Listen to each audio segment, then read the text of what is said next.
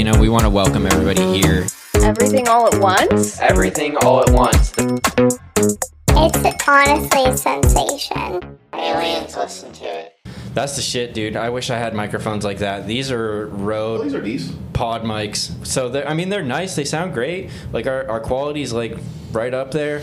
But there's something cool about the cloud of having, like, a badass, the Shure mic that, you know, Rogan or any other podcaster uses out there. All of them use it. Exactly. Howard Stern. Everybody. That's, like, the mic. It's the radio mic. It's, like, the prototypical Exactly. for any of those things, yeah. It's definitely pretty cool. Someday, life goals, podcast goals in the future. Jonny, welcome to the show. Thank you so much for coming on. Yeah, thank you. World famous hip hop legend in Erie. Yeah, a world in Erie. World in Erie famous legend hip hop phenom. Jonny Evans in the studio here on Everything at Once. Thanks so much for coming out today and hanging out with us. We're super excited that you're here, and we want to hear about the hip hop scene in Erie. What's been going on, or like tell us about like coming up. When did you start rapping? When did I start rapping? Yeah, dude, I was writing songs by myself without showing anybody, like Skrupski does. When True. When I was like, I don't know, 13, 12. 13. Yeah, I remember writing a song in my room in my mom's house, and I thought it was pretty good. And in high school, I wrote a verse for this girl over the "Welcome to Atlanta" beat, and my homies clowned me super hard on it. Oh, that's a devastating blow. It's probably like real cringy. Do you remember what you were rapping about when you were 13, or writing about when you were 13? Yeah, I had a song about like seeing like a girl like out my window walking down the street. Oh hell yeah! Like, yeah, I mean, and I like wrote it about that. It was like some more like boy band type of feel. I think. I feel like when I don't even think it was like hip hop. I was just writing lyrics. When you're like 13 years old, you only have like your influence pool is like so small. Yeah, you know what I mean? Yeah, you haven't experienced anything yet, and it's like, you know, and you listen to what's on the radio for the most part. Star you might have like a couple CDs or whatever of your favorite guys. I was riding in my mom's Ford Escort, the red Ford Escort, you know, listening to Star 104. Right. So, you know, whatever I heard or whatever I was like writing or thinking about that in my head was a direct, you know, result of that. Hell yeah. But yeah, I did the "Welcome to Atlanta." Doom, doom, doom. I remember that Jermaine Dupri and yeah, Ludacris. He was on the remix, I believe. He might have been on the original, but yeah, it's Jermaine Dupri. He might have been on the first one. Yeah, I guess he was on the first one. I can't remember. Yeah, "Welcome to Atlanta." Of course he was on the first one. Welcome to Atlanta, where the players play. Yeah. They did have a remix to that, though. I remember the remix. And I wrote a song in 10th grade chemistry class. Uh-huh. All right. So we all got Did broken up. you go to collegiate too? Yeah. With Dave? Yeah, I was a year older than him. Okay, cool. So I'm 05. And Mr. Fyok. I remember this. Yeah. With our class. And we got paired up into groups of two for the final project. Right. And it was me and my homie Jerome Boykin. And I saw him not too long ago. He popped up at the club. So you got assigned an element, and our element was magnesium, and you had to present it in X amount of different ways. So you had to come up with like 3 or 4 different presentations or something like that. I feel like because I remember we did a PowerPoint too, and I think we wrote like a comic strip. But I wrote a song. Magnesium's like an interesting element too. It's very reactive. Magnesium is an interesting issue. It's mostly made of cells of your body tissue. Oh shit. Oh shit. Yeah. So literally, I wrote a song. I can never remember the second verse of the song though, and it always breaks my heart. And I know it's on. I have a copy of it on this 2008 Dell laptop that I haven't been able to turn on since like 2010. Oh, no. Yeah, but I still have it. In fact, I think my homie, the 3-time Jeopardy champion Adam Holquist, has that laptop. He was going to try to get it for me, and he failed. And I got to figure that out because I know I can still get that stuff out of it. But in any event, we wrote a song called "Magnesium" over the Bow Wow basketball beat. They're playing basketball. I was like, "We need magnesium." That made Jerome do the hook. It was pretty bad, but I spit the verses and we killed it. It sounds dope. It might have been bad, but it sounds dope. It was like It was like magnesium is an interesting issue. It's mostly made of cells in your body tissue. You want to rhyme like me? I bet you wish you could. I want to see it, so I really wish you would. Only 1% of it is found in your blood. The blood levels are kept constant, so there won't be a flood. Keeps your heart rhythm steady and your bones so strong. Y'all know magnesium is the name of this song. We need magnesium. Hell yeah. Yeah, man, when blood levels of it are very low, when IV drip a tablet to provide some more, but too much may cause adverse effects. Diarrhea is the worst of these bad effects. Potassium's also in fruits and veggies. Eat lots of them and your health won't be edgy. And also your blood pressure will stay low, so heart disease and other problems will be no more. Yeah. That's everything at once exclusive right there, dude. That's the first and the third verse. I can't remember the second one. The second verse is lost. We can make The second verse was so fire, too. I know it was. I know it had the best bars, without a doubt. And it breaks my heart. I'm like one of those dudes, like, it's hard for me to pick out, like, lyrics that I wrote, even from anything, even if I didn't write it. It's hard for me to, not more so than what I wrote. It's hard for me to pick out lyrics that are, like, in the middle of a verse. Like, I chain it together. So, like, if I can remember the first 2 lines, I can generally remember the whole thing. But yeah, somewhere in the middle. But I would say that's where I started. Really, like we got the highest grade out of all the chemistry classes, and I know they used that as an example for at least a couple of years after I left. So did you have it on like MP3 or whatever that they would play for the class, or did they have it on video? They had it. No, it was just MP3. Yeah, I recorded it with the stick mic. Like remember the old stick mics with the Windows PC and Start Program Accessory Sound Recorder. So I remember like I had the song like playing on the computer, and I would play it, from the speakers at the same time, and then we would rap. We did the take probably 60 times. Oh my god, to get it right. Hell yeah, that's some dedication. Like, screw it, man. This is good enough. That's early teenage sound engineering at its finest, right there. That's man. And you got an A, so fuck yeah. And stay in school, kids. Yeah, and that's like a good wholesome rap. I remember when I was in high school, not really writing raps about things that magnesium? I knew about. No, not magnesium or things I knew about. Just like trying to model Be it after like the gangster rap, you know. Right. Like, I remember my mom finding a few of my. Like, I actually happened to be once. Yeah, and like I don't remember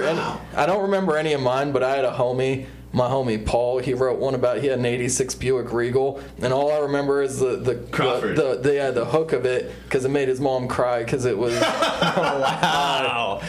Pick you up. What was like pick you up in the '85 Regal, got the style to make the girls spread eagle. And shit, that made his mom cry. Oh yeah, dude, it was a super sexual song. Like, wow, that would be a devastating blow. Yo, you totally reminded me though. So I had this friend that lived across the street from me, Glenn. From the time I was like, I don't know, like maybe 8 until I think he moved away when I was like 12. But I remember me and him wrote rhymes one day, and I wrote like a whole bunch of stuff on like a little notebook, and my mom found it, and she wasn't happy about it. But it was like heavily influenced by whatever he wanted to rap about. Yeah, right. I know what I was talking about. I remember being like a huge like Eminem and DX or not DMX, Eminem, Jay-Z, like Big Pun, all those guys from back then, you know, in that era, and just like. You know, my raps were just about like bitches and hoes and like things I wasn't getting. You know, like I had no experience, but I was just like writing that shit out. I liked like Eminem at first, and then I really feel like I started to get into hip hop a lot more once Young Jeezy Thug Motivation. Thug Motivation 101. Hell yeah! And then I was like, oh man, time to re-up, gotta recycle the flow. That's right. And then from then on, I was a immediate gangster rapper. Dude, like all I wanted to listen to. Motivation 101 was fire. All I wanted to listen to was shit about people cooking crack and shooting people in the streets. Dude, it was amazing. That was like my whole. I want to say freshman year of college. Dude. I got Keith Gombieski, who I started my band with. Burned me I still have the copy that he burned. Hell me. yeah. Motivation 101. That CD was so hard. Whole album, front to back. Oh yeah. Fire.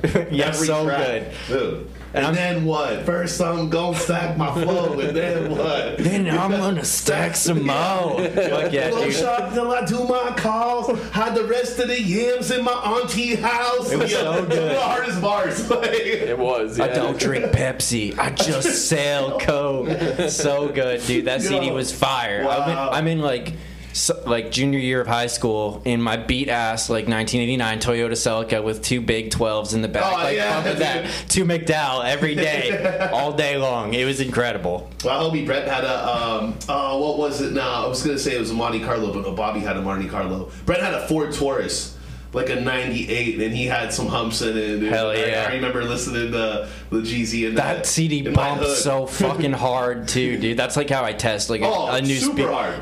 Jeff Parada, I forget what he drove. It was like a Z, I don't know what he called it. Z26 looked like some Z28, it was little Z28 sport car. maybe. Yeah, it's black. That car was sick. Yeah. But he same thing, had the system in the back. Jeezy. Nothing but All Jeezy. day, dude. Yeah. The funniest part is like I look young now, but like when I was 16, I legit looked like I was 8 years old. And in my like, I wish I had my ID, my old ID. I should just keep it on me just in case to pull it out. So here's like an 8-year-old driving this old '89 Toyota Celica, like bumping Jeezy really hard in like white suburban neighborhoods all the time. And I can just imagine people pulling up next to me and like looking at me and being like, "What the fuck is this 8-year-old doing right now? What is he doing with his life?" Fuck it though. I was just listening to some other original Eminem this past week actually, because like a lot of times I work at the Rook, and a lot of times when we close up, we'll have a drink or two, just us and the staff, real quick, before we bounce out and then the line. And me and my dude Colin always like take turns playing music on Spotify, but I was showing him some old Eminem, and same thing. My dude Alex, he goes by Lone Sav, real cool dude. He's like 23. You should interview him sometime. He's dope. He does a lot of different stuff in the arts community.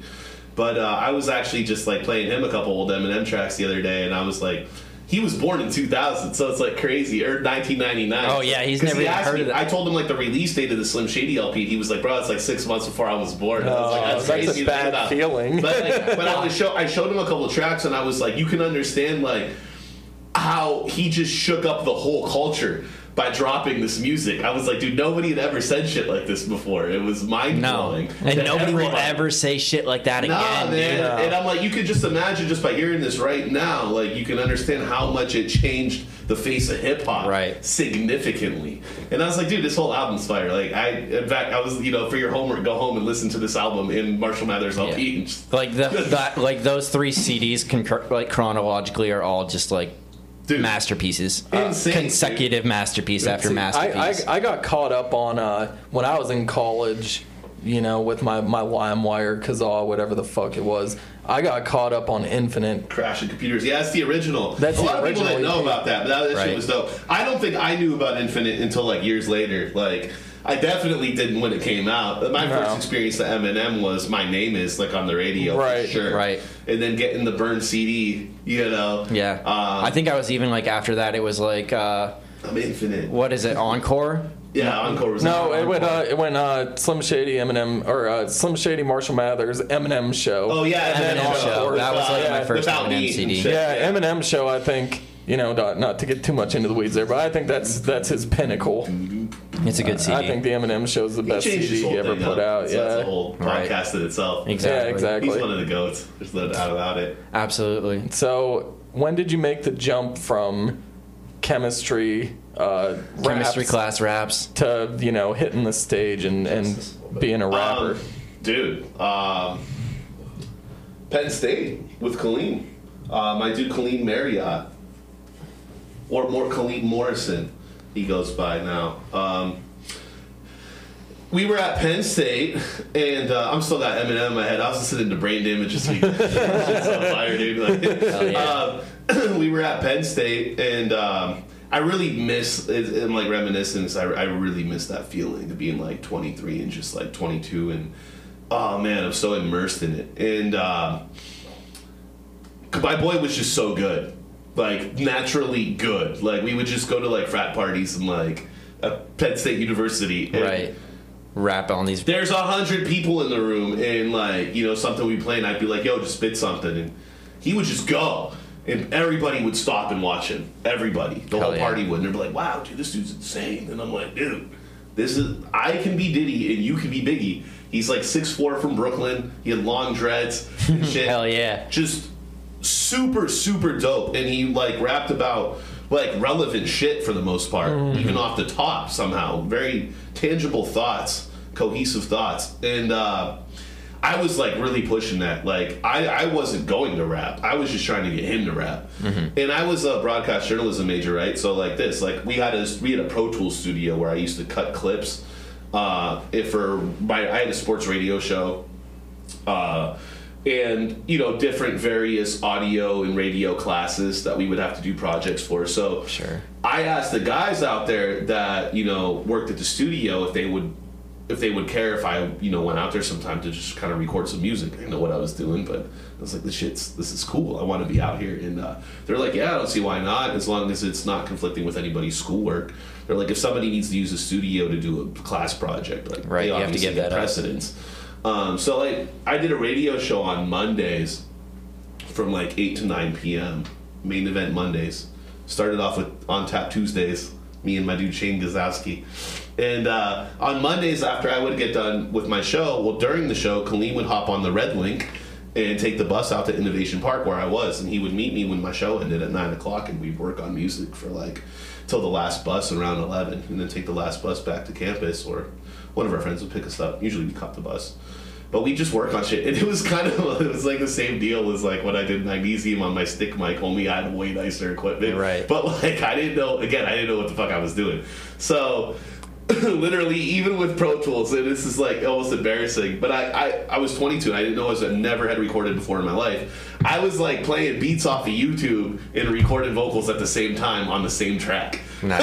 Hell yeah. So again, like we'd have to listen to it like 100 times and be like, no, this is too loud. Like we have to do it again.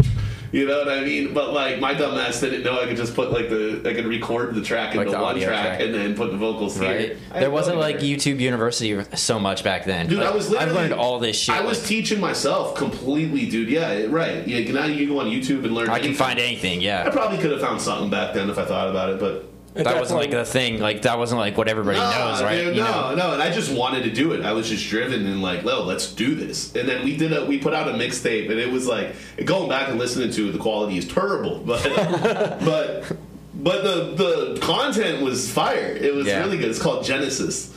Yeah. The Genesis LP. We did two projects. I can't remember what the second one was. Any Last Request was the other one, but I did that one in Erie with him. But I did 2 songs on it with him. And that was funny because I remember he was like, yo, aren't you going to get on this? You know? And I was like, nah, dude, like, this is all about you. Shit. He's like, no, man, just like write something. And I wrote a verse to the song called Telekinesis that we did. I remember that and song. yeah, it was over Big Pun, You Came Up. You came up, what, making it happen? From rapping on the corner of the blocks to going platinum. Hell so yeah. when you roll, I used to ready to ride. It was on that beat. It's like a. The beat was fire. That beat was so fire, dude. Oh man, yo, I wish I could remember my verse. I feel like somebody I know was talking about that song when I told him that you were coming on. Like, oh, he's There's got this no one way. song. There's like maybe 6 people in Erie that would ever know about that. Maybe. Yeah, and I'm one of them. Yeah, maybe it might have been It Dave. might have been me. I'm trying to remember. Like it was like. So back up in the day, way back when I was just a young bull, I never had to worry, yo, my mama kept me dumb fool. Life was like a cookie, but my cookie never crumbled, and my pops was always busy, but the man was always humble. And little did I know, inside my school I'd be so blinded, and I thought it was a privilege to be enrolled up in private. I was brought up to find God, sometimes it's just so hard to find them. They tried to teach me abstinence, they had me absent-minded. Life was so limited, I was living in a bubble, and my mama always told me better stay up out of trouble, so I stayed up out of tussles, focused on my muscle, working just because it's how it was before I learned to hustle. And then once I had a taste, I had a mouthful. I just wanted to stack cake and vision and fill in the house. Well, 9 years away from home, you know the place that I was raised in. Believe I'm here to stay because I'm in it for the taking. Life ain't always what it seems. Keep my mind grounded, but I always keep on dreaming. Penny in the water fountain. I'm crowned the king of my mountain. My rain won't fall. And until the day I'm 6 feet down, promise to have a ball. Yeah, I can't believe I remember that. That unlocked a memory. I remember you. It was either down at State College or up at the Birdhouse. You just spitting that for people, you know, just on your own. Like Kaleem wasn't there. Yeah, that just sent me back about 12 years. Yo, like fuck, try. Yeah, 12, 13.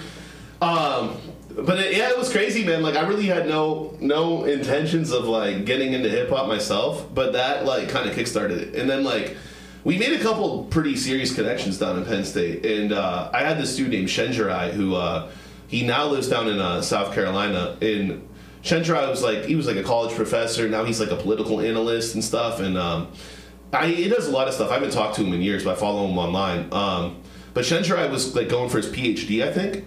Well, what was cool about this dude is Shencherai was in this hip hop group from Philly called Spooks, the Spooks, and they had actually went on tour with Jurassic 5 across Europe.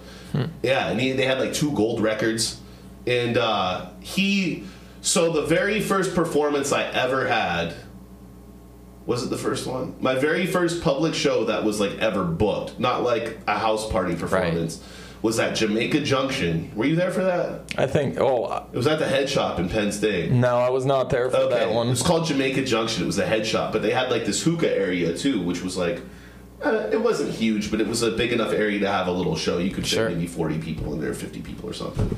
Upstairs was like all the glass. I remember all my friends were getting hammered upstairs, and they kicked everybody out. It was like, you're gonna break all the merchandise. But my friends were smashed. But of course they were, dude. That's how you support people back then.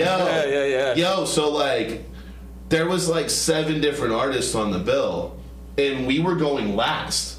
Wow, so you're headlining. We fucking crushed it, dude. Hell yeah. Mm-hmm. We crushed it. We were like, and I'm not trying to put anybody down, because there was some decent spitters like from the area, but like, we crushed it. And we brought like 80% of the people that were there. Hell yeah. So like, it was super live. And Rami was there. Yeah. My homie Rami, he lives in Australia now. And Rami went to Barron. So that was like one of my best friends in the world. And he lived in Erie, he went to Barron, that's where I met him, that's where we became friends. He stayed at Barron, I went to the main campus. Rami was down there with a couple other friends and shit. And yo, Kaleem, I remember this. Like, me and Kaleem burned, like, we recorded like, I don't know, put together like maybe 50, 60 CDs and put them in jewel cases. Nice. And I had my homies Cliff and Jeff Michelson were Cliff the Raw Dog, I always call him. Clifford the Big Red Dog, like Clifford the Raw Dog. That's my homie. And they were architecture majors, and they had access to like huge sheets of paper and paper cutters. Cool. So they like took our cover that we had, and they would cut them on huge sheets. But so here's the thing. So the night before the show, they're supposed to cut these covers for us. The fucking whatever slicer that they used at the office or space that they had was broken. Oh no. So he comes to my apartment with just like these sheets. Like, time to bust out the scissors. Yo, Khalid, I remember being on my couch just cutting covers so our hands hurt. I remember looking over at Khalid at one point, he was like, falling out. Had enough, dude. Just falling asleep, dude. The scissors in his hand, dude, on the paper and shit. Oh, Jesus. But we put all those CDs together, and Ronnie was handing out those CDs during and after our performance, and he handed one to that dude, Shencherai. And Shencherai was like, yo, who are those guys? Those guys were dope. And Ronnie tells me, yo, you gotta come meet this guy. He wants to talk to you or whatever. So I did. And he's like, hey, man, I'd like to link up with you. Like, I got some beats and stuff like that I'd like for you to hear. I didn't know him at the time. We did a house party after that in the basement with this reggae band called, this white boy reggae band called the Percolators. Cool. What the fuck was the dude's name in it? Milenchuk.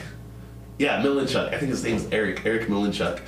And he was friends with Kaleem, and he was like, yo, I'd like you guys to do this party with us. And we did the party, and Chandra actually drove me there. Like, wanted to come and shit and hung out. And anyways, long story short, he offered to come. I didn't get him to come, but he came to the Pro Tools studio with me at the Innovation Park.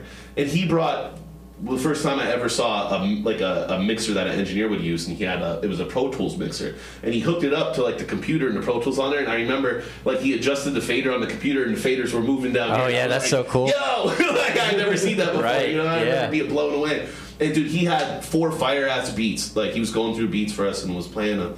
And that's kind of like where like we fell apart, because I got in an argument with Kaleem because Kaleem left that session to go smoke a blunt with somebody. And I'm like, dude, do you realize this is the shit right what here we have in front of us right now? Like, we have this opportunity. We got to work with this guy, you know? And like, in hindsight and shit, I mean, we were college kids and shit. I recognized the opportunity, though. I did. He wanted to fuck around a little bit.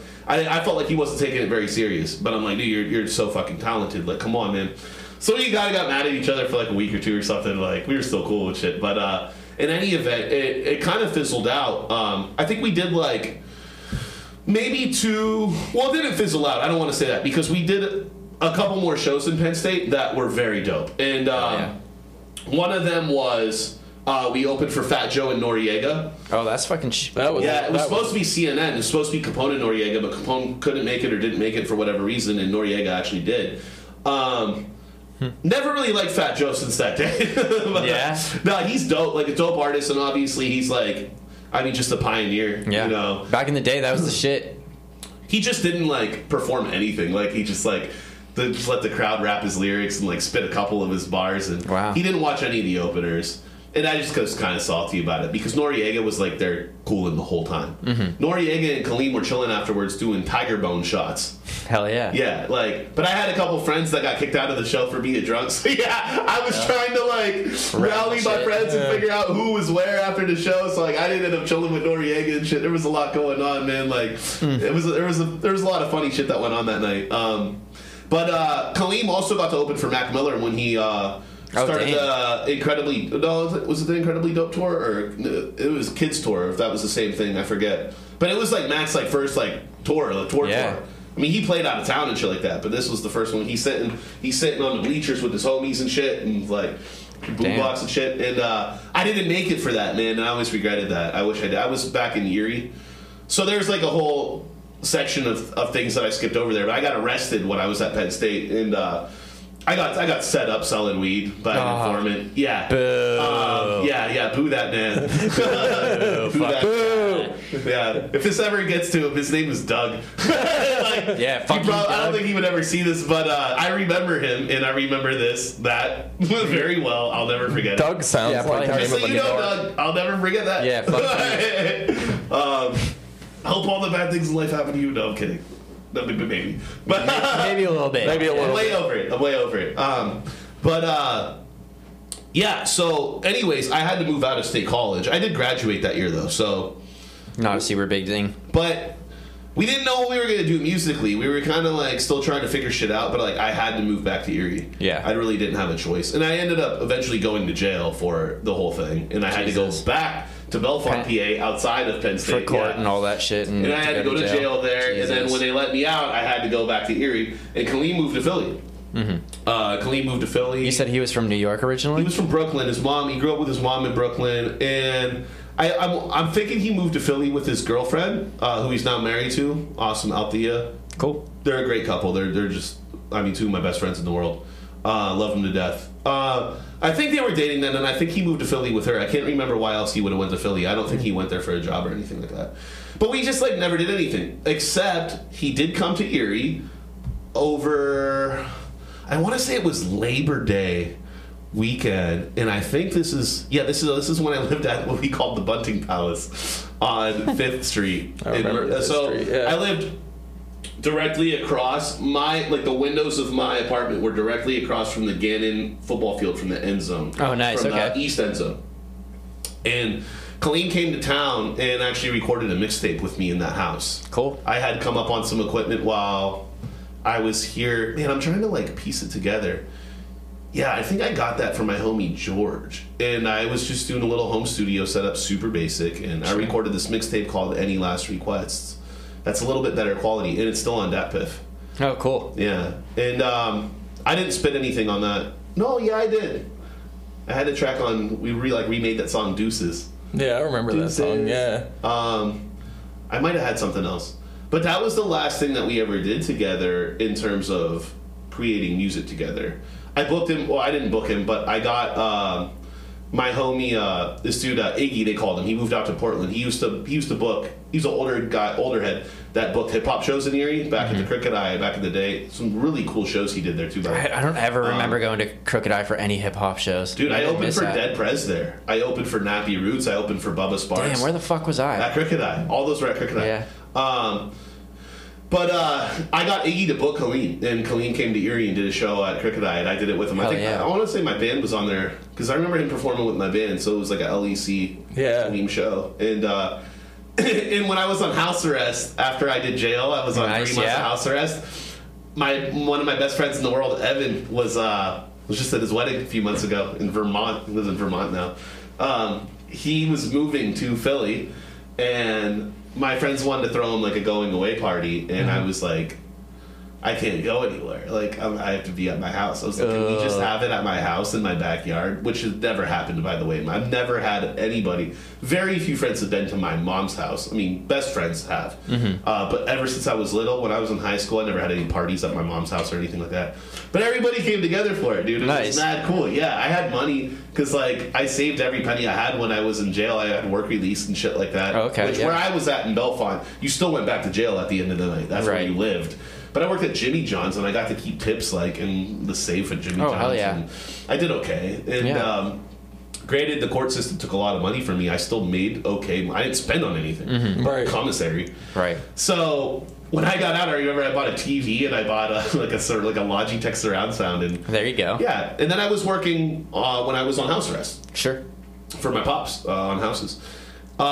So yeah, I paid for some stuff. My homie went and got a couple cakes. Somebody got a birthday cake made for Evan. Hell yeah. Somebody got meats and was grilling all day, and we had a party in my backyard. And I had Kaleem and our friend Pierce from Penn State come and perform in the backyard. Oh fuck yeah! And this kid Brian Ferraro, who's from Erie, and he had a band at the time and went to Penn State, and he played at the party, and then. That was technically the LEC's first show. I remember that. Yeah, I was at that show. I remember because you couldn't.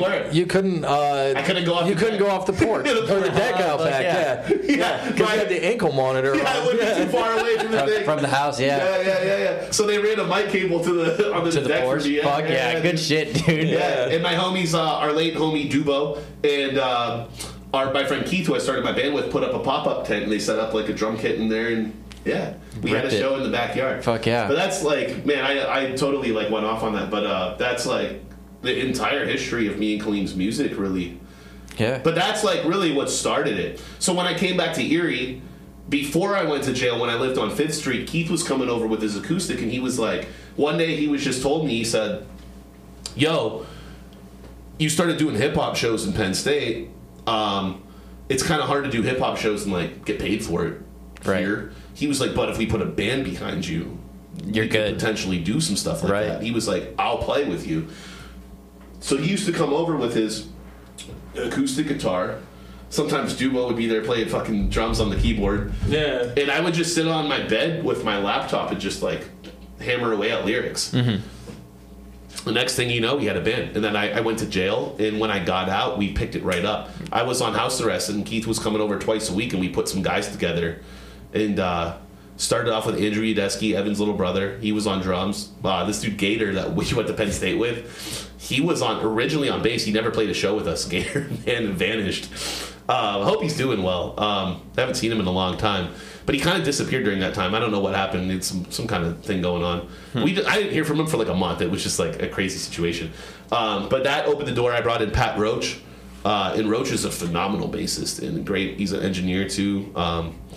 But I brought him into the band, and I remember when I was recording by myself on house arrest, I was talking to Rohan, another friend from Penn State Barron, who now lived in India, where he was from. Oh, cool. And he still like does like music, and he like works in. I haven't talked to him in a little bit, but he was doing like Bollywood scores and stuff like that. Oh shit, nice. Yeah, he's doing really cool stuff over there. Whole nother story, but.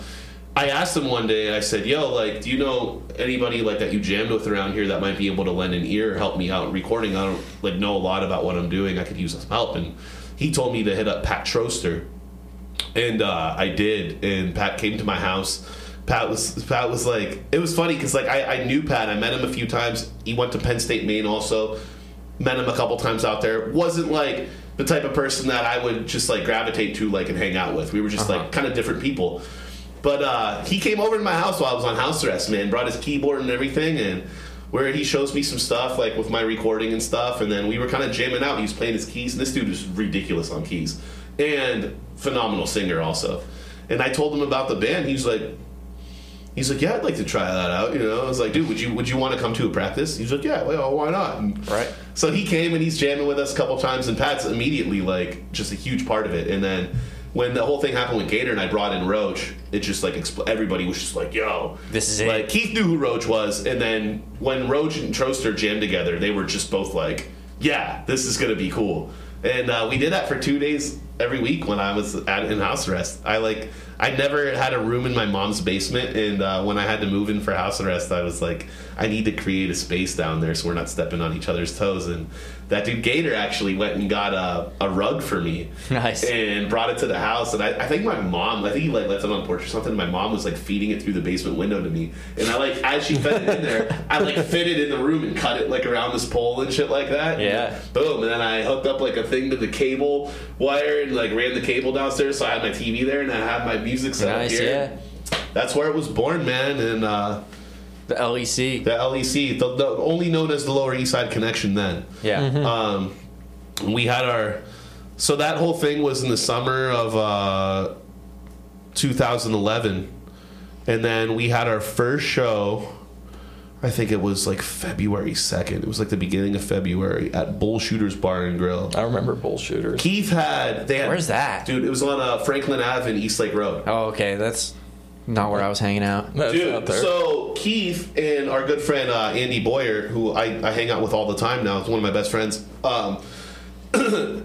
Boyer was originally also considered like for the bassist in my band, but he got a job at GE at the time, and he just couldn't do it. He was Too busy. and dude, that like has led to just like his life has always been like it's fallen in place. He's worked very hard and everything has gone really well for him since then. But then think about it this way, man. He was like. Well, he was making more money. Like GE laid him off after like a year or something like that, or two maybe, and they paid for him to go to school. He was making more money on unemployment than I was working. Yeah.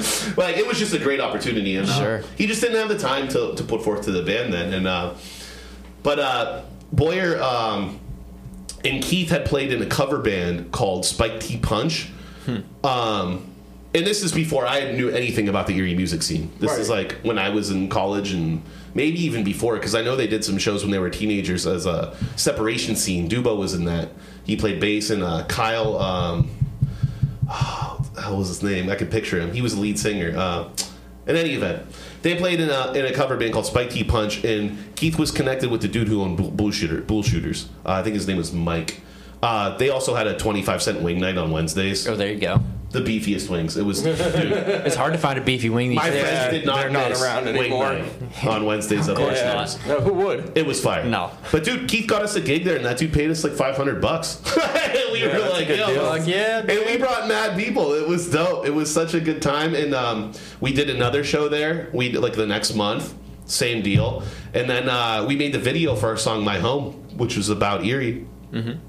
Cringy to me when I look back on it now. It's funny, but it's such a huge part of my history. And that video got like 5,000 hits in the first day. Oh, hell yeah. Yeah. And we were on the front page of the Easter Sunday paper, like the bottom, mind you, not like the big middle, Yeah. but like we were That's here. serious. Like, and the owner of the Crooked Eye, Marty, he like messaged me on Facebook. And I was like, Keith, what does this mean? This says this guy's the proprietor at the Crooked Eye. He's like, that's the fucking owner. he's like, message him back, dude. And I hit him up, and he's like, hey, I'd like to set up a meeting with you guys, And so we came in and talked to him, and he booked the show for us. And we opened for this like hip hop like quad group called I think they were Shark Tank from Baltimore. I still kind of feel bad about how many people came to see us and then just all like Left. didn't watch that. You'll see that sometimes. Hey, dude, that's like still today is like a pet peeve of mine. Like if you Stay for the come whole to show. support the early artists, hang out, man. Support the other guys, Sure. I remember watching those guys and being like, damn, all my friends are outside, and I felt like kind of some sort of way about it. Do you think like nowadays, now that you're booking shows and stuff, do you have like to say on what order they go on? Absolutely. I do give like certain artists the option. I'm experimenting a lot. How long have you been booking shows at the Rook? That's a whole nother realm. Since March of last year. Okay. And there's been a lot of ups and downs with it because just the politics behind the scenes and how everything's run there, which is great, no complaints. But there was just a lot of things hanging over my head where we really didn't know what the future was going to be like with the Rook. They have a board. Like, we have a board. We have to... This is a social club, technically. Right. So we don't get to call all the shots, put it that way. It's a team effort. And I wasn't even like... I'm still really not the point that reports to that team above us. Mm-hmm. So there's steps. Yeah. And there were certain things I didn't know if I could do, or, can we get the money to do this, or are we going to be open? How far ahead should I book? That was most of last year for me. So I kept it pretty simple most of the year. In terms of booking the bands now, I'm booking out now. Like, I have a date filled in May. Oh, wow. Sure. Right now. February's super, getting packed up. I have...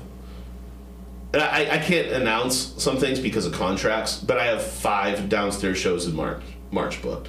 Every weekend there's a downstairs show. Nice. That'll be sweet. It's good to see it come back alive down Big there. bands every weekend. Wow. Tropodelics this month on the 27th. Tropodelics always a good show. Gonna be massive, dude. Classic Rook show. They had 495 people at BT last year. And this one's gonna be big. But to answer your question, typically I select or I hit up somebody, who maybe hit me up or who I haven't booked in a while. I get requests all the time to play at the Rook from bands and artists, and it's super hard to keep up with, man. I mean, the inbox is just full, and I feel bad. So I can't get back to everybody a lot of times. But I'll say, hey, are you free in this date? You want to do a show that date? Yeah, cool, okay. Maybe we should add how long can you play? Maybe we should add an opener. And then sometimes I'll be like, is there anybody you would like to play with you for that night? Do you have any recommendations? Sure. If they do, I'll listen to them. Maybe we'll just do that. We'll do that, Bill. Other than that, if they don't, I'll say, okay, I'm going to try to pair somebody up with you. And it's worked out. This past weekend Matty B just moved back to town. And he just did the Broke Bowling Blues batch for him and Mike Love Muscle Russell. And I'm embarrassed to say I can't remember the guitar player's name. He's an older dude. He's a beast. But I paired him with this dude. Actually, ironically, Jared was supposed to be on the show. Oh, okay. And Matty wants to do like multi-genre shows. Yeah. So it's good. It's good audience sharing. He wants to start doing stuff like that. So I talked to Matty on the phone in early December. And he told me when he was going to be in town and he wanted to do a show. And he said, can you ask Jared if he would be on it? Because, Matty has that actual studio around here. And during the pandemic, especially, a few of us were going over there and rapping on some stuff. Matty started making beats, dude. It's like crazy. I have a couple songs with him. Cool. That aren't out yet. But in any event, I hit up Jared, and Jared was like, yeah, fuck yeah, dude, I'm down, it'd be awesome. And then Matty and Jared talk, and Matty's like, we're on the phone talking about the show, and Jared's like, yeah, man, hell yeah, dude, it's going to be great, I can't wait, He's like, wait, what was the date again? And Matty's like, oh, January 7th. He's like, fuck, dude, I'm going to be in Mexico. Oh, shit. And then Jared, hits me up, and he's like, well, it would have helped if you would have, if I would have known the date. And then I sent him a screenshot of message. No. Literally, the very first thing I said to him was, hey, do you want to play a gig at the Rook with Matty B on January 7th? Oh, no. And he's like, oh, my bad. Fortunately, we haven't had that issue here yet. Actually, I feel like we did. Wasn't somebody in Mexico for something we were going to do? Was it in Mexico? Jared's was it Jared? right No, it wasn't Jared. Mexico's apparently a popular place to go when you're supposed to be somewhere else. Slovakia or something like that. Slovakia. Who the fuck would have been? Czech Republic or wherever. Jess in Prague. That's where they went. That's where they went. Prague. Yeah. Oh yeah. Oh, Jess and Jess Nick. Taylor and Nick. Yeah. I'm good friends with them. Yeah, they were in Prague when we originally wanted to book them, so we ended up getting them a month later or something like that. Nice. Yeah, they're awesome. They're great. Yeah, dude. Good people. We got Matt Flowers coming on too. Yeah, Flowers. The end of this month. Nick's cousin. No, 2 months. Yeah. Fox Grotto. Yeah, Fox Grotto, man. Yeah. Right, yeah. What I was getting at with Jared being on that show, though, so since he couldn't, I got a guy for Matty, and it's this dude, Rusty. He goes by Rusty B or Rusty Blue, and I'm like, he has a really good vibe. It's very similar to Matty. It's not a different genre show, but I think they had met in passing before, but this weekend was the first time they actually talked and whatnot, and the show went over great. And hell yeah, they were a great match together. I hope they do stuff in the future now. So that's a big thing too that I really take a lot of pride in terms of booking music, is kind of just creating connections and networking. Yeah, definitely. Helping people network, gain opportunities. And now that I'm bringing in more bands from out of town, I'm hoping to start pairing some locals with those guys so they can learn how, touring works, or maybe they can swap shows and get out of town and play shows with those guys in other cities. So I've been doing outside of the band. I mean, the band hasn't played now since Chafee's in 2021. Mm-hmm. So It's crazy. Like, I'm itching to create, and I have a lot of music on the back burner. I even have a music video that's been done with Jared, featuring him. It was finished like the last week of September, first week of October. I still haven't put it out. I keep saying I'm going to, and I just haven't done it. But now I'm just like really focused on creating opportunity. Yeah, that's kind of what we're going for too here, is building up a little bit of a network and the community around the music scene and all the different arts here in Erie, for sure, you know, letting people know what's available and what's going on. I think the last time I saw Jared, I don't know if you were there or not, but it was at Scotty's. I feel like LEC was there. I'm not We sure. played at Scotty's a few times. It was like right before Scotty's closed. It was like years ago. I can't remember. Yeah, good time. just within the last few years. Fuck yeah. We did a couple things there. What do you think of the scene in Erie? You know, do you feel like there's enough places for these original bands to get out there and play, or Absolutely. You think so? I think it's harder to just figure out who's playing. But yeah, no, absolutely. The venues are okay right now. You have the Rook, you know, which I've been building up. BT always has stuff going on. Altered State, fire. Not your prototypical venue type of place, but they get some good bands, and they have a killer. Everybody raves about their open mic jam too. I mean, some of the most elite musicians around here go and jam out there. So people are like, I've never been to one of their open mics. That sounds cool. What's the word? Like people are like young or not as experienced musicians, like, are kind of nervous to go like there. Like unseasoned. There's just like beast musicians that go jam out there, and but they book some really good shows over there. Philly on the Rocks does stuff all the time too. A lot of hardcore stuff. Elle Taylor does an open mic there on Sundays. Other people host it too. She's awesome.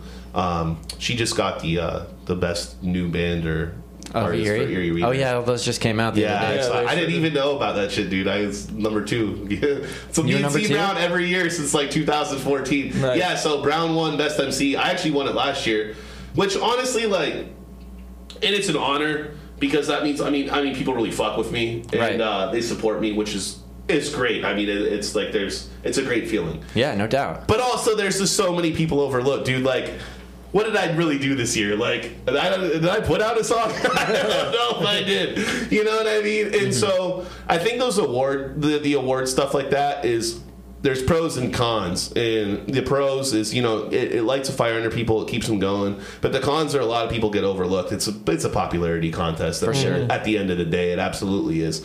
There's not like a panel of people going around and judging artists and going to shows. Right. These people. That name recognition is so big too. Like, you just see like a name like yours or like somebody else that's around here, and it's like, oh, okay, duh. C Brown, Jonny Evans. But shout out to my homegirl Fresco, who was also in the top 3 with us. Oh, fuck Fresco's a beast, man, and I've booked her so many times. I just booked her with this band called Camel Butter. They played last Friday from Camel Butter's from Cleveland.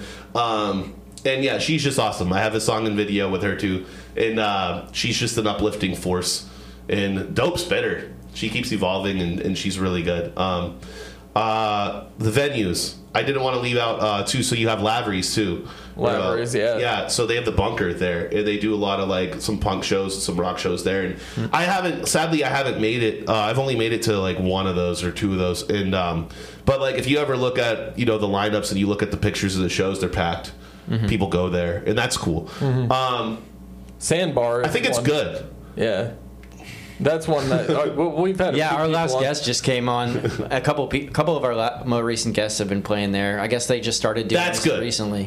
My experiences with the Sandbar are very up and down as with a lot of people. Right.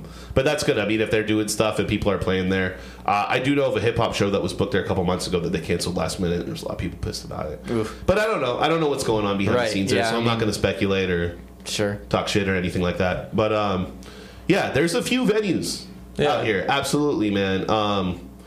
And I think people are getting out, you know, more. It's a process too. I think a lot of people expect like instant fame overnight. You know what I mean? It's tough, dude. It's been really tough. Well, you know, people expect instant fame, but the truth is that if you want to succeed as an artist or musician this day and age, you have to be huge on social media. You have to push it. You have to market yourself. And you have to succeed at all of those things. Right. Just playing shows, not going to do it. Unless you're like really touring and playing out and playing festivals and getting in a van with your bandmates and going and doing it.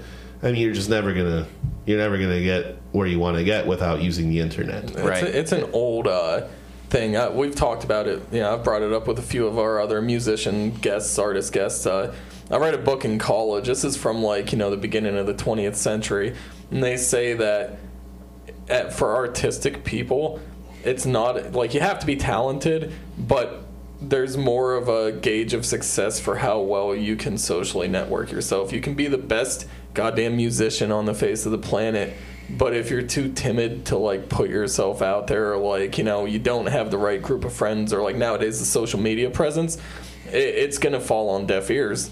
You could be incrementally less talented, but if you're good at promoting yourself, you're gonna have a substantial following. Yeah, and if you have the circle around you too to help push that shit.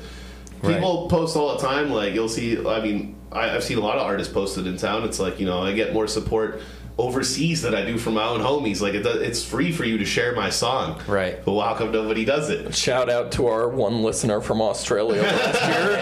That's right. Seriously, that makes a huge difference when your friends get behind you and they share your music and stuff like that. It does mean so much. It means so much when anybody shares any of our comments, or for any artist or any person trying to build that network. Yeah. It's so big.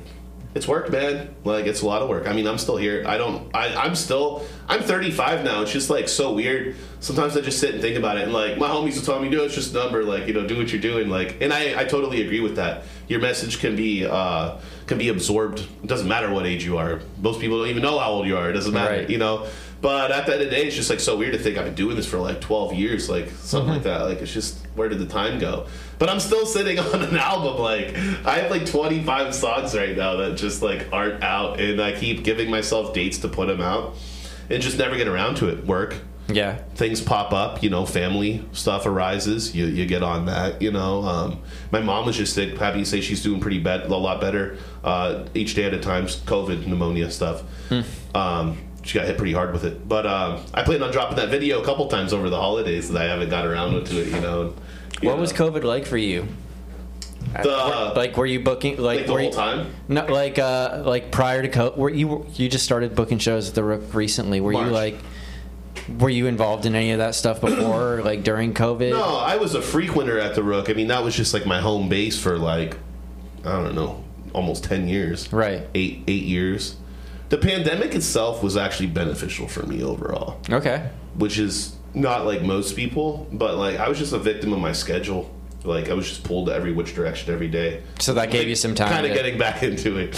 Yeah, dude, I had 2 years to just fucking sit down and not have any gigs. That's why you got it was 25 songs sitting under your belt now. Yeah. Well, released. I wish I could say that. Some of the songs are from there, but I actually put out a couple songs and videos during the pandemic. Mm-hmm. A lot of those songs are from before the pandemic. Oh, okay. Not all of them, but some of them are. Did you? Yeah. Did you miss being on stage during the Nah, it was nice to take a break. Yeah. I miss it now. No, for real, it really was, dude.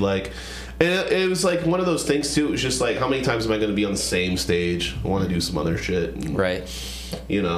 I miss playing in the band a lot. I do. I'm hoping to put something together. I'm working on a show, not confirmed, so I'll say it, but with Sophistafunk from Syracuse, and there's no better band to open for those guys other than the LEC. So I'm trying to put together some form of our band to open that show if we make it happen.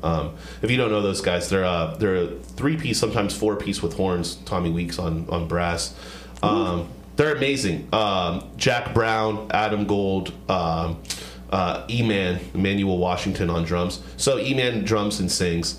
Adam plays keys and bass on the keys, on 2 different keys, and Jack raps. And then they have Tommy Weeks, ridiculous saxophonist, and he's sometimes with them. But just to show you those guys' level now, I mean, they're just a band out of Syracuse. They played festivals, around the place. They've been to Electric Forest.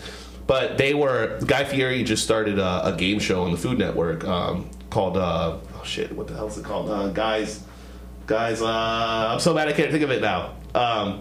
Anyways, he started a game show on the Food Network, and they just finished the first season, and Sophistafunk was the house band. Oh, wow. That's dope. That's really cool. Yeah, and they had wicked celebrities on there every episode. And I got to hang out with all of them. Yeah. That's and E-Man also has a project called the Frank White Experience, which is a Biggie tribute band. And I booked them. Oh, wow. I booked them they were one of my bigger shows in the spring that I booked. he hit me up and was like, "Yo, can you get my other project at the Rook?" It's like, "Yeah, let's go." So That's super exciting that you're booking shows and we're starting to see different people. Because I feel like the book was like jaded for a while pre-COVID. Like I felt jaded by the Rook. You know what I mean? It was a lot of the same shit. yeah, I'm trying to bring some of those bands back, but I'm trying to also book like all genres. Yeah, spread it out a little bit. No disrespect, to how it was. No, definitely not. All the bands that came through the Rook were dope. Oh yeah. Over the years, and I'd like to get a lot of those guys back. Some of them will play at BT, some of them will play at the Rook. Right. But I do have quite a few of them on deck to come back. Rook was definitely the place to go see like cool electronic jam bands and shit like that. Yeah. I got to be really good friends with Aqueous over the past year. Like, so my buddy Sam, who's the head of production at the Rook, a beast drummer, great engineer, incredible LD guy, light guy for live shows. I mean, he's just like super leveled up in the past year. The basement is so set up for all that shit too. Yeah. He's just awesome. But Sam got me on with the Aqueous guys to do sell merch with them. And I actually got to drive all of Aqueous's gear to Colorado last year with Sam. Sweet. That's pretty I cool. did a 2-show run with him in Denver and Steamboat Springs, this really cool place called the Old Town Pub. Small. It's like 200 people. They had the sickest fucking bands in this place, like 4 nights a week. But yeah, and then I went to Rochester with them for a show. Couple different times we all linked up together, and it was a lot of fun. And so yeah, I talked to those guys quite a bit, bands like that. I've gotten connected with a couple talent agencies that have a lot of really cool bands under their belt. I just booked a Fish tribute band in I saw December, that, yeah. called the Lizards. Dope. The Lizards. Yeah, the greatest guys. They were awesome. Yeah. They were so pumped about the Rook, dude. They'd never been here. They're from Toronto. That's not that far. Yeah. They wanted to come back in like the beginning of February. It's like, I already had some stuff booked up. I was like, let's get it. I still got to get a date, but I'm hoping to bring them back within the next couple months. I remember wanting to go to that show, but we ended up seeing some local bands at BT that night. Yeah. But I remember talking with my buddy about it. No lack of venues. There's always something to do. There really is always something to do. Just get out. And that was, I think I was getting into that earlier, where it was post-pandemic. It was just like, you didn't know if you were going to survive, man. 'Cause Right. It was like, are people going to come back out? A lot of people that I know, especially that, are my age or up to like 5 years older than me, just like don't go out much anymore. Mm-hmm. They'd rather be at home or hang out with each other, on the weekends and just spend time with their friends, which, I mean, I like doing that too, I'm just in the position where I wanted to get involved with the Rook because I felt like there's no better plug than me to put these musicians together and to get people in there. Sure. Another dope opportunity that I missed that I forgot to mention was I also went to Summer Camp Festival last year with Aqueous. Oh man, I really wanted to go to I got summer camp for like paid years. to go to summer camp, dude. Like, They have like so the grateful. They have the best lineup like every year consistently. This year in my looks opinion. insane too. I'm really hoping to get back on that. That'd be dope, yeah. But I've always wanted dude, to go, but never made it. I talked to musicians at summer camp last year, and like we'd be like backstage, like hanging out with these bands and shit. And Sam would be like, "Oh yeah, Johnny like books bands at the Rook." They'd be like, "The fucking Rook!" Like there was multiple people that were like, "Dude, that place is awesome. Yeah. I want to go there." Like so and so was telling me about it, or like another person's like, "Dude, I played in that room downstairs. That room is sick, It dude. is I'd sick. love to Yeah, get back it's so there." cool. Like I'm 9 hours away, man, and there's bands telling me, and I'm like, I need to get these bands back there or Right. to there for the first time.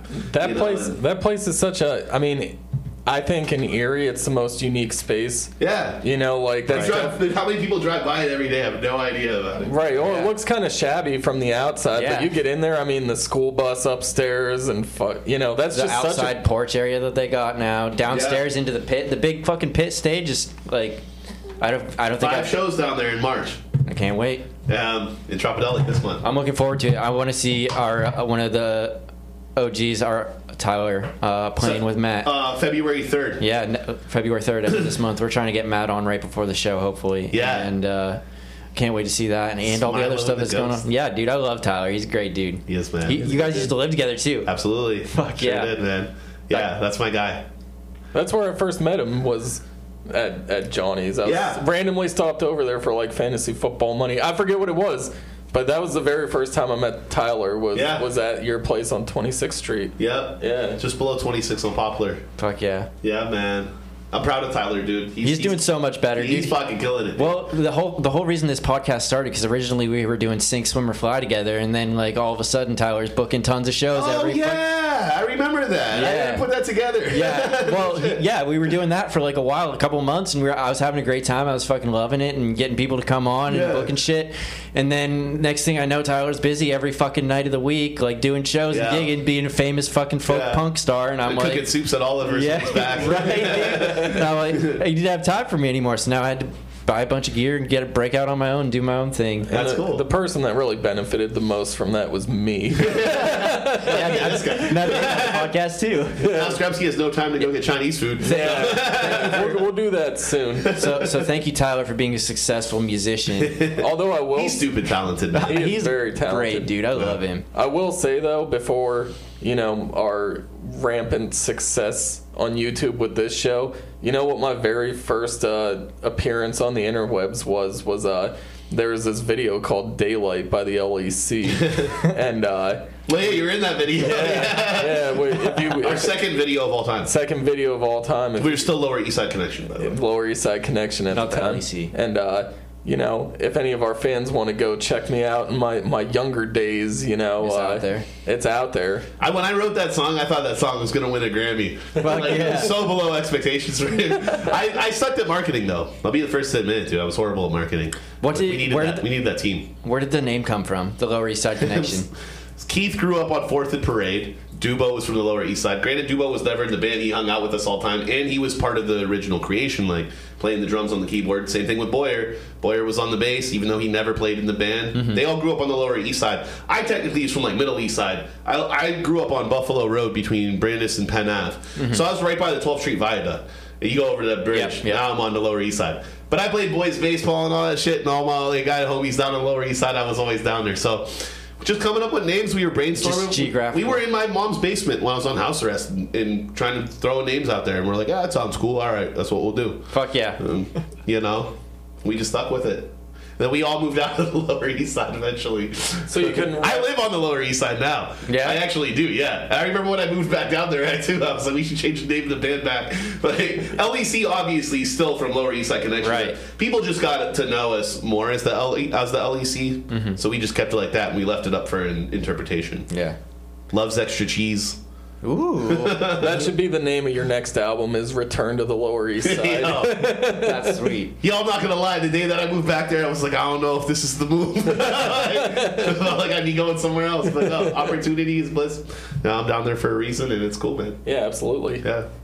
It's always cool to like represent where you're from too. You know what I mean? As much as like It's kind of what we were trying to do. Yeah. A little bit, bring a little pride back to Erie. I mean, our saying's like it's okay to love Erie, and I hate that saying. That's I work at the airport. It's like right on the building. On the airport. What the fuck? I'm like, why is that there? Yeah, dude. I remember people hating, so when we did the My Home video, I remember, people saying, I never seen these kids on the Lower East Side before. Who's that? And I remember Keith went on the YouTube comments and just commented, and all he said was 4th and Parade. That's all you need to say, dude. That's where he lived. That's all you need to say. I was like, hell yeah. Didn't he take care? Didn't he do gardening? Didn't he? No, Keith was I remember one time. Keith was the green thumb. Yeah. But I remember driving down Parade one time, and there's they put in those boulevards down there, right? Mm-hmm. So across the street, I forget if it was a block up or if it was right. Because I don't think the boulevard's right across. It's on 5th Street. Yeah, I think it's a block up from where he grew up. He was on the boulevard, bro, planting flowers, no shirt on, drinking Budweiser. Hell yeah. Yeah, don't tell me I'm not from the East Side. Yeah, get out of here. Yo, that's Keith. That's my dude, man. That's always interesting, though. That's something that's always interested me with hip hop. It's such a personal thing. If you were a rock band and you came out with that, you wouldn't have people I ain't seen you in this, on the streets. Yeah, you gotta really represent yourself in hip hop. You have to really show how tough you are. I think I worried a lot about that when I was way too much what people thought or what our image was, and I cared way too much about that, way too much when I was younger. I wish I hadn't. I think it held me back a lot. Yeah, I don't give a fuck now. It's all about the message, man. My message has always been positive. It's always been to build people up, and so that's where I'm at now. I'm no matter what I put out into the world, I just want it to help somebody. Right. I don't give a fuck about anything else. If you don't like me, you don't like me. Yeah. I'm just trying to do my part, man. We're all here for a reason. We all have a job to do. We all have, to make some impact on this time that we got. Which, when you, like I said, dude, I blinked my eyes. I could picture myself on Allen Street rhyme and write, like, rehearsing my rhymes in my head in Penn State, just getting started, like it was yesterday, and now I'm 35 years old. I'm like, we ain't here that long, man. Me and Scrub lost countless friends, man, like, through our 20s. Life, you don't know, man. It's not that long. So it's like, you got X amount of time to leave an impact. And I have found in my life that music has just been ultimately the best way that I can leave an impact. I've just impacted people that way. I always use this example, like Daylight. So when I put out Daylight, I had multiple people, one female especially, who's unfortunately not with us anymore today. But I remember I got a message from her specifically, and she was going through a tough time. She was like, hey, I really love that song you put out. She was like, it really helps me get through the day. And I was like always planning on going to, like, I had a degree in broadcast journalism with a certificate in sports journalism. And I'm like, you know, going to be a play-by-play guy or something like that, which still could be a great fallback. I'd have fun with that. But I remember getting messages like that, dude, and being like, wow, I'm just never going to impact somebody's life the way that I am now. And I'm not even like, I wouldn't even consider myself good, like, my thought process at that time, yet.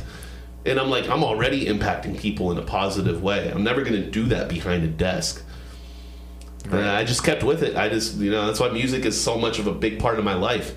And now it's why I'm trying to create opportunities for other people to be able to get their voices out there and you know, push themselves and spread their message. There's something really powerful about just having something authentic from your soul. You know what I mean? There's no feeling like it. Yeah, and putting it out there and having people like love, enjoy it, and cherish it, and have it leave some sort of effect on them is just magic. That feeling, man, when I write a song and it really comes together, dude, it brings you to tears. And like when you hear it, or like even when I just like finish writing a song and I'm happy with it, my hair will be standing up on my arms. And I just like, I know this is right. Like, I know it. I feel it, you know? That happened to me last year. I just wrote about this. So I was in Erie Arts and Culture made me like their featured artist a few weeks ago. And I talked about this in my interview. So I had this mentor. I say mentor. He was a friend. But we would all call him a friend. But he was no doubt a mentor to myself and to the guys in my band. His name was Dave McDonald, and he passed away a couple years ago of brain cancer. And it was crazy because nobody knew he was sick. He thought he had a sinus infection. Went into the hospital. He had stage 4 cancer, and it lasted like 6 months more. And Dave was at every fucking show, man. Like my shows, Aqueous, like any bands that were from Jamestown, Buffalo, Rochester, Erie, and that even down to Pittsburgh. He was there. He was in the front row, right? And Dave was cool as shit, man. And he was a beast musician himself. I mean, just a great guitar player, singer. But he was just like one of the most uplifting souls. He just was that dude, that nucleus, that if he was around you, he brought everybody's vibe up. And Dave loved my band. And Dave would always gas us up, dude, any chance he got. And anytime, if he didn't make it to our shows in Erie, he lived in Jamestown usually. If I was ever around that area, he was there. And he still made most of our shows in Erie. But Dave had told me in the hospital, actually, and he might have mentioned it to me beforehand, but I remember specifically in the hospital him telling me, you got to work with Jimmy Bloomquist.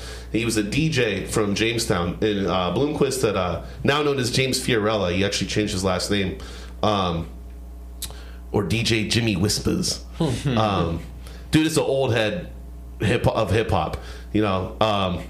But he's like, almost say, I don't want to say old head is like a negative term. Like it's not. He started he had a hip hop store in Jamestown in '93. Yeah. And this dude has been scratching the shit out of records since back then.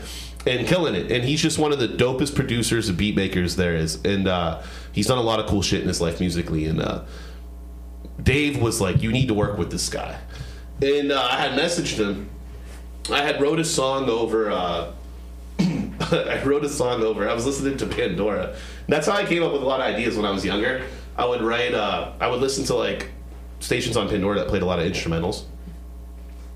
And the instrumental that came on was Jizza. Bible. Basic instructions before leaving Earth. That beat was just so fucking hard. And I remember just being in my apartment, like, man, and I had this idea came to me. All right, and I just started writing, like, within like an hour of hearing it, and I wrote this whole song.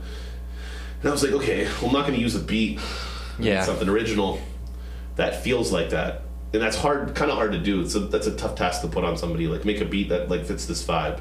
And that's actually how my band, like how we wrote most of our LEC songs early on, especially. I wrote it over different stuff, and they're like, hey, let's make something that's feels like this, yeah.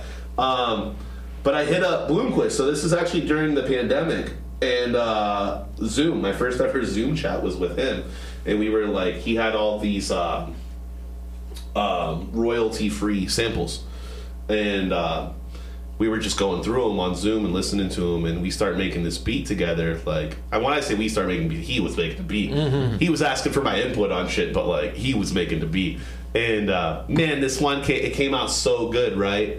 It was so dope. But I was like, this isn't like the hype feel that I need for this track that I just wrote, though. It doesn't have the same vibe. But I was like, but it's so good, though. I don't want to not use it. Right. I'm thinking we write something different to this. Go back to the drawing board and then write something, or try to come up with another one. So I remember I was like, damn, like, what am I gonna do? I have to write something to this beat, you know? And I was driving around for maybe, I don't know if it was 3 days or a week, but I was driving around. That's how I come up with a lot of ideas too when I'm driving, listen to shit. And just hit me, man. I was driving and I'm listening to this instrumental he created, and I'm like, yo, I'm gonna write a song about Dave. Like a tribute to Dave. He brought us together anyway. Mm-hmm. Why wouldn't I do that? That's the first song that we do together should be about him. That makes sense. He connected us. Yeah. Boom, I put it down. I put down a verse, I think, and I wrote the hook. And then I was like, I gotta get my homies on it. Like, you know, I had friends, my boy Tony and, you know, Dan, I ended up getting on. The guys in my band loved Dave as much as I did. I was like, dude, Tony, you want to put down a verse for Dave? Fuck yeah. Mm-hmm. I think probably had it done that day. Yeah, I'm on it. I wrote the hook and stuff. I was like, Dan, you want to sing the hook on this? Dan's just a sick singer, silky smooth. And I was like, you should sing the hook on this. So I like showed him how I kind of like wanted the lyrics to go and stuff. And boom, we went out to Bloomquist in Jamestown, dude, and recorded that shit. And it came out so fucking sick, dude. So dope. And we did I had Pat Roach do a guitar solo on the end of it. And Roach actually did the video for it in his basement. Roach was just starting to use a camera. Mm-hmm. But I was like, yeah, man. I was like, Dave would love that organic, you know, style. Let's do it, man. I'd love for you to do that. And it just came out, and it was just so meaningful. And one day, Bloomquist hit me up. He was like, yo, I got it. I think I got it. And he sends me this instrumental, dude, and it was crazy. And that's the one I ended up doing the song over. And then I went back out, recorded that song, and I put out that video last year, in January. I don't think it was January of last year. I think it was January of 2001. But that's like, that song is the one I'm the most proud of. Mm-hmm. The video especially too. So there's a lot of dope videographers around this area. Jess and Nick, fire. She's done a couple videos for me. Crew Life Productions, Dominic Ferrari, he's sick. K Sands, sick. My man Sav also does videos. The young dude I was telling you about that you guys should check out. Alex Daly's his government name. But my man Three Gloves Productions, Howard Glover, I linked up with him. That dude Iggy that actually I was talking about earlier, booked the hip hop shows at Crooked Eye sometimes. He put me in touch with Howie in like 2013, 2012 maybe. But Howie did that video for me for the song Inspire. The song's called Inspire. I don't know if I said that, but again, it's just like everything that I'm about. And I was like, dude, Howie, I need you to do this video.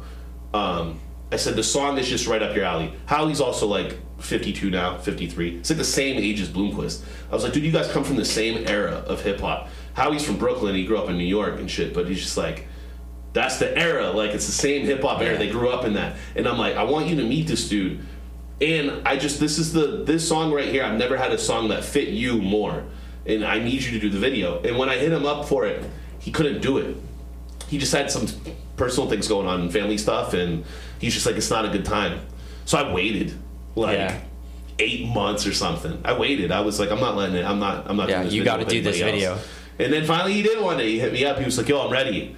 He was like, let's do something. I was like, I still got that song, bro. Send it to him. He's like, let's do it. He knocked it out. He knocked it out the park. Cool. You know? So yeah, check that out. I'm super proud of that.